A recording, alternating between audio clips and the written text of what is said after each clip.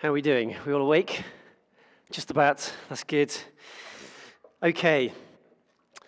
So the book of James, chapter 2, contains, I think, four of the most beautiful words in Scripture. Simply this: mercy triumphs over judgment. Mercy triumphs over judgment. The slides are working. That's a good sign. And nowhere is that reality felt, known, experienced, and lived out more than in the act of forgiveness. The horizontal forgiveness, if you like, among us folk, among human beings, but also the vertical forgiveness from God extended towards us. Today's the first Sunday of Lent. And throughout Lent, we're going to be looking at Jesus' words from the cross. And given this gospel reading today, it probably won't surprise you, we're going to be talking about forgiveness and this intercession on the behalf of the whole world. Father, forgive them. They don't know what they're doing. I've stood here before and spoken about forgiveness in this place, just the kind of critical nature of forgiveness and forgiving as part of walking the walk of Jesus and walking the way of Jesus.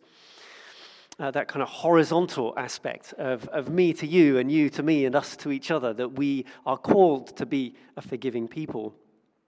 But today I want to think a bit more about God's forgiveness of us, about his forgiving of us. I mean, why did God choose to forgive us anyway? Why did he choose to be merciful rather than not merciful in the first place? And for this, we need to kind of understand a couple of things, I think. One is the nature of God. So look at God's understanding of himself, really. But then also how God views us. How does God think about us? How does God see us? Particularly when we rebel and are unfaithful to him. So first, let's take a look at the nature of God according to God. Now, there's lots of descriptions of the qualities of God in Scripture, but relatively few places where God overtly describes what he is like for himself. Okay, and so this is why this particular scripture I'm going to come to now, Exodus 34, 6-7, is it's sort of a significant scripture. If you've got a Bible or a phone, feel free to look at that now. So it's Exodus 34, 6-7. Does somebody want to read it out? Has someone got a phone with them, so it's not all me? Does anyone want to be brave? Maybe, yes, no, maybe. I'm reaching for the microphone and walking in that direction. Does someone want to read it out? Oh, someone's pointing at someone. Who are you pointing at? David, you've been pointed at.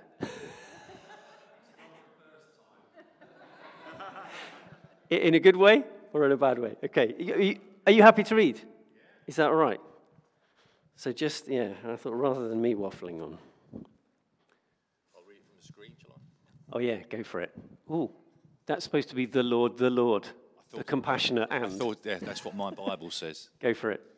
The Lord, the compassionate and gracious God, slow to anger, abounding in love and faithfulness, maintaining love to thousands and forgiving wickedness, rebellion and sin. Yet he does not leave the guilty unpunished. He punishes the children and their children for the sin of the parents to the third and fourth generation. Amazing, thank you. That was great. So this context is really important, isn't it? With all Scripture. In this moment in our Scriptures, what's going on is God has liberated his people from the oppression of Pharaoh. They've been rescued from under the boot of Pharaoh, and they're now living at the base of Mount Sinai in the wilderness. Moses has already been up to the mountain once to receive the law from God, and let's just say that didn't go very well. People remember that story. So Moses goes up the mountain, he receives the law from God on the tablets, he comes down and he finds the people of Israel worshipping a golden calf made from their own melted jewelry. They start worshipping this calf, and Moses, bereft, beside himself, frustrated, throws the tablets down, they break on the floor. And so he has to do it all over again. So he goes back up the mountain, this time carrying blank tablets to be, the first ones were given to him, the second ones he took with him to be engraved by God. And he has this encounter with God. And as he meets with God, this is what the Lord says. The Lord, the Lord. That's the name of God, Yahweh, Yahweh, the compassionate and gracious God. Remember, God is saying this about himself. The compassionate and gracious God, slow to anger, abounding in love and faithfulness, maintaining love to thousands and forgiving wickedness, rebellion and sin. He does not leave the guilty unpunished. He punishes the children and their children for the sin of the parents to the third and fourth generation.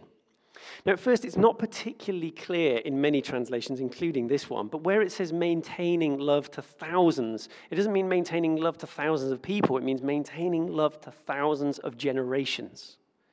He's maintaining love to thousands of generations. And so sometimes we think of God as being, he's the God of justice, he's the God of mercy.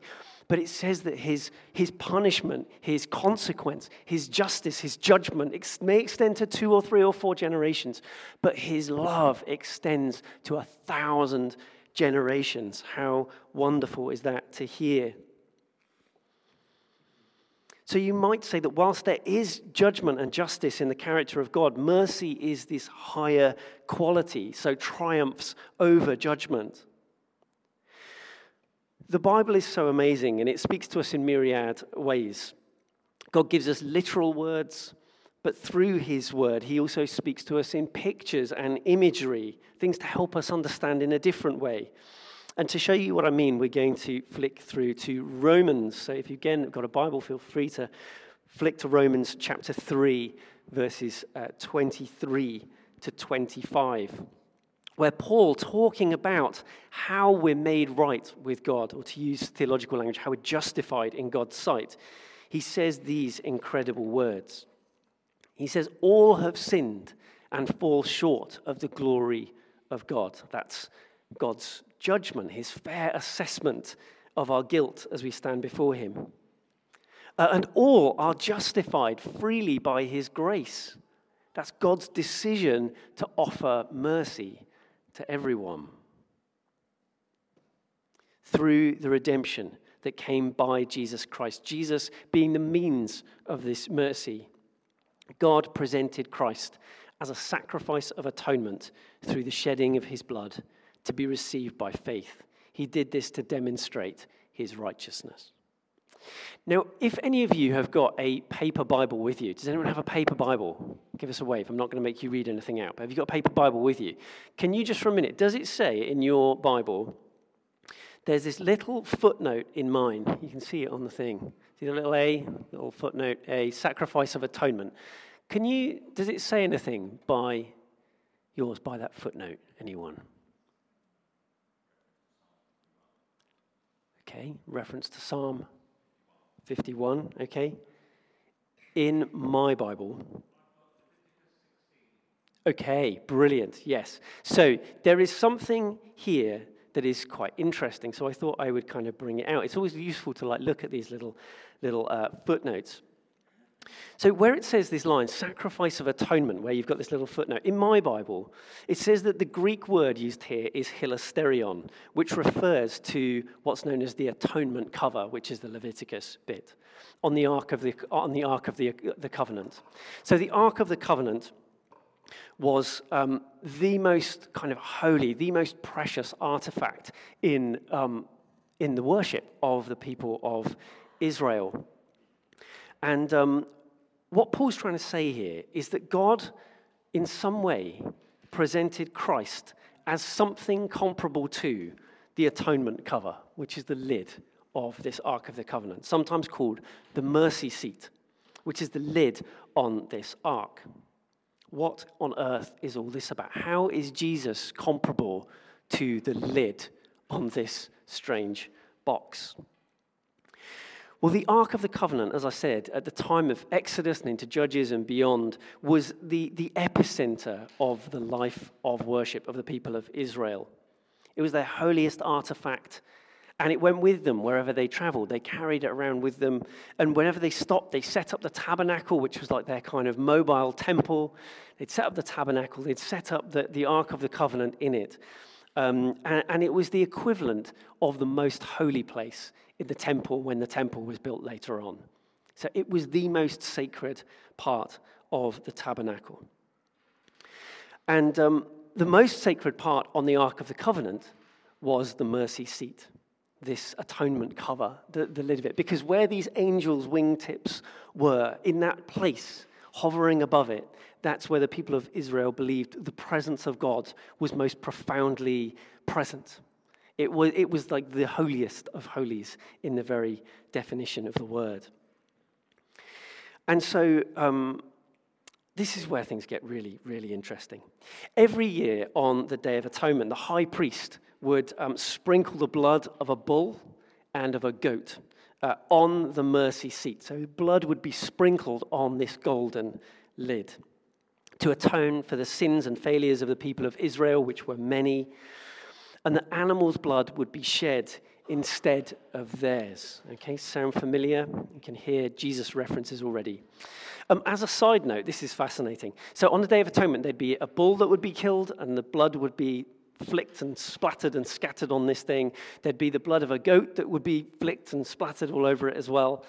But then there'd be another goat as well. Side note, but this is fascinating. There'd be another goat, and the high priest would lay his hands on the goat on behalf of the people, symbolically transferring the sins of the people onto the goat, and the goat would be kind of ushered out of the camp. Okay, it would be basically told to flee. It was a scapegoat. Okay, that's where the phrase scapegoat comes from. So when you have a scapegoat, it's about putting the blame, finding the blame for someone, right? Finding the blame for something and placing it with somebody so that you can get off the hook, basically. So that's where we get our phrase scapegoat from. But it escaped with the sins of the people and took away the sins. So that's what would happen. He placed his hands on it on behalf of the people, and the sins would flee away. There's the scapegoat. That's just an interesting fact. But going back to the Ark of the Covenant, and here's where it really hits home. What was in the Ark of the Covenant? Can anybody remember? Points win prizes. Simon Cooper at the back. Sorry? Yep. Really? Simon disagrees. I would say, where did you get that from? Only the stone tablets. Okay, what else might have been? I think it was. Aaron's staff and manna apparently were. So are you referring to, so where have you got that from, Simon? But what about the manna and the staff?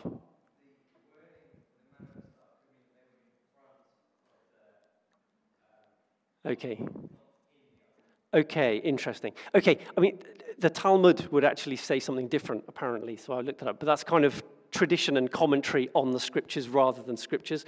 I think it's quite common in Jewish belief to believe that inside the Ark of the Covenant was Aaron's staff. And again, read this up for yourself, okay? Aaron's staff, manna. We have no idea whether that's what manna looks like. There's an interesting guess. And then the stone tablets with the law on. And interestingly, if this is true, now you've put me on my back foot, Simon, but if this is true, if this is right, and as I said, I think some of this is kind of Jewish tradition as opposed to necessarily scripture, it in some way represents the failures and the sins of the people.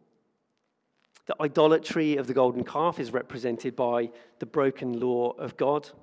The grumbling in the desert due to the lack of food represented in some way by the manna. and complaining about God's chosen leaders and their authority, represented by Aaron's budding staff. So what we have in Romans 3 is Paul saying, you know what Jesus did?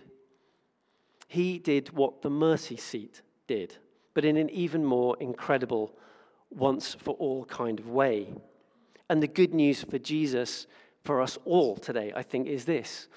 He sees your sins. He sees my sins. He sees our mess, our rebellion, just as clearly as he looks in that box and sees at least the Ten Commandments and that reminder of their unfaithfulness and the brokenness of the people's promises. He sees our sin as plain as day. And he's God, so he won't just ignore it. And he may make you feel the consequences of your actions for a season. It may be a generation. It may be a couple of generations. But his love and forgiveness extends to 1,000 generations. Ultimately, his mercy triumphs over judgment because the spotless sacrifice has been offered for us. There is the mess there, but it's been covered. There is the judgment that we're guilty there, but his mercy is of a higher order. This is where God's justice and mercy meet. God is fair. As I said, he won't let guilty go unpunished, but he loves us so much that he'd rather take the punishment instead so that we don't have to. What an amazing God. So why then does God forgive? Why? Simply because he can't help himself. It's who God is. He is completely hardwired to be merciful, to offer mercy and extend mercy to us. But the question that sometimes troubles me is, how does he then see us in all of this? How does he see us in our mess and brokenness? I mean, is it that he's forgiving, but he kind of views us as this inconvenient reality in his world? You know, does he look at us and go, oh, you know, there are these people and they're just such a mess, and he's just desperately trying not to lose his temper with us all the time? Is that the way that God sees us and views us? Well, some more good news, I think. Categorically, the answer is a resounding no. Jesus' words in our reading today are telling. He says, Father, forgive them, for they don't know what they're doing. Father, forgive them because they don't know actually what they're doing. Part of the reason that Jesus can advocate for us is that when it comes to sin, we really don't know what we're doing. When the Roman soldiers were nailing Jesus to the cross, there is a genuine reality that they had absolutely no idea who they were dealing with. They didn't know that Jesus was the unique Son of God. He was just the next in line of a line of possible kind of insurrectionists and troublemakers that are going to be a headache for Rome. They were just kind of doing their job. Just another day, just another execution in the Roman conveyor belt of death. So there's an ignorance about us, about humans, that Jesus takes into account.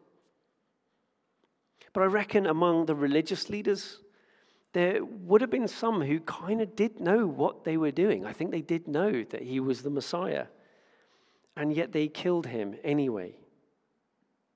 But even then, did they really know what they were doing? Did they know what they were doing? As in, they may have known who they were crucifying, and they may have known that they were acting with evil intent. But even then, they and we can't possibly understand sin and its ramifications from God's perspective. The sheer devastating ugliness as viewed from the place of perfection.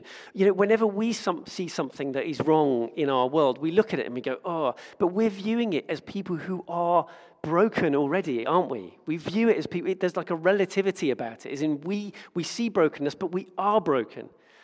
How must that look from God's perspective of holiness, where he's viewing it from perfection? We can only imagine how much worse, quite frankly, some of that selfishness and greed and everything else looks to him. Someone once said to me, Andy, I reckon that we're probably a lot worse than we think we are morally. But God is probably far better than we think he is. And I agree with this. God knows that we're fallen beings. That we're completely unable to see things how he does. And the good news for us today is that he knows this.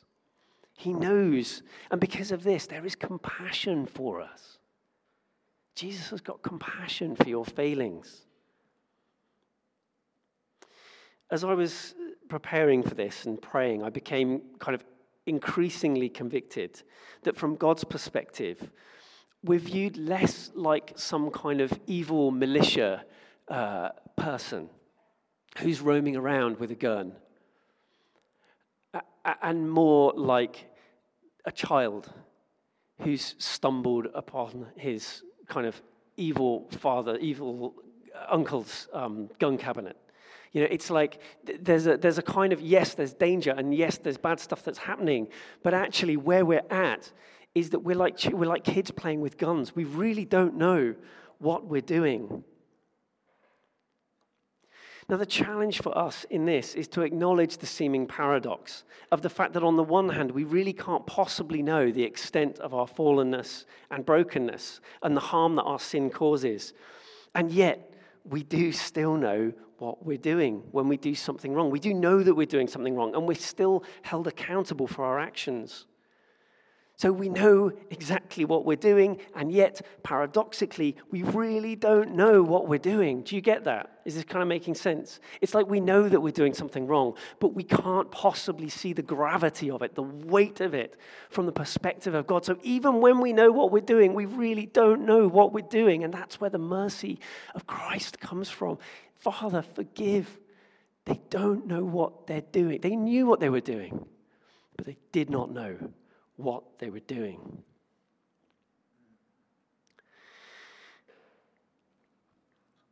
To wrap up, at the start then of this season of Lent, which is an inherently more kind of introspective, inward-looking, reflective season where we look at ourselves and look at ourselves in the mirror honestly, how can we respond to this, to Jesus' first word to us from the cross? Well, I think firstly, simply to celebrate who God says he is, who he says he is, the Lord, the compassionate and gracious God, slow to anger, abounding in love and faithfulness. This is who God says he is. Isn't that amazing? Isn't that really good? If ever you get a kind of a creeping sense of God being just a cruel God, burning ants with a magnifying glass, this is who he says he is. He's compassionate. He's compassionate. He's abounding in love and faithfulness. This is amazing news. Secondly, let's not make excuses before God when we sin, because we do know what we're doing. Owning our mess, owning our brokenness is the first step towards transformation. And then thirdly, and finally, to praise Jesus for the fact that his natural response is to deal with us gently. It's to deal with us gently, because although when we stray, we know exactly what we're doing, God knows that we have no idea what we're doing. Amen.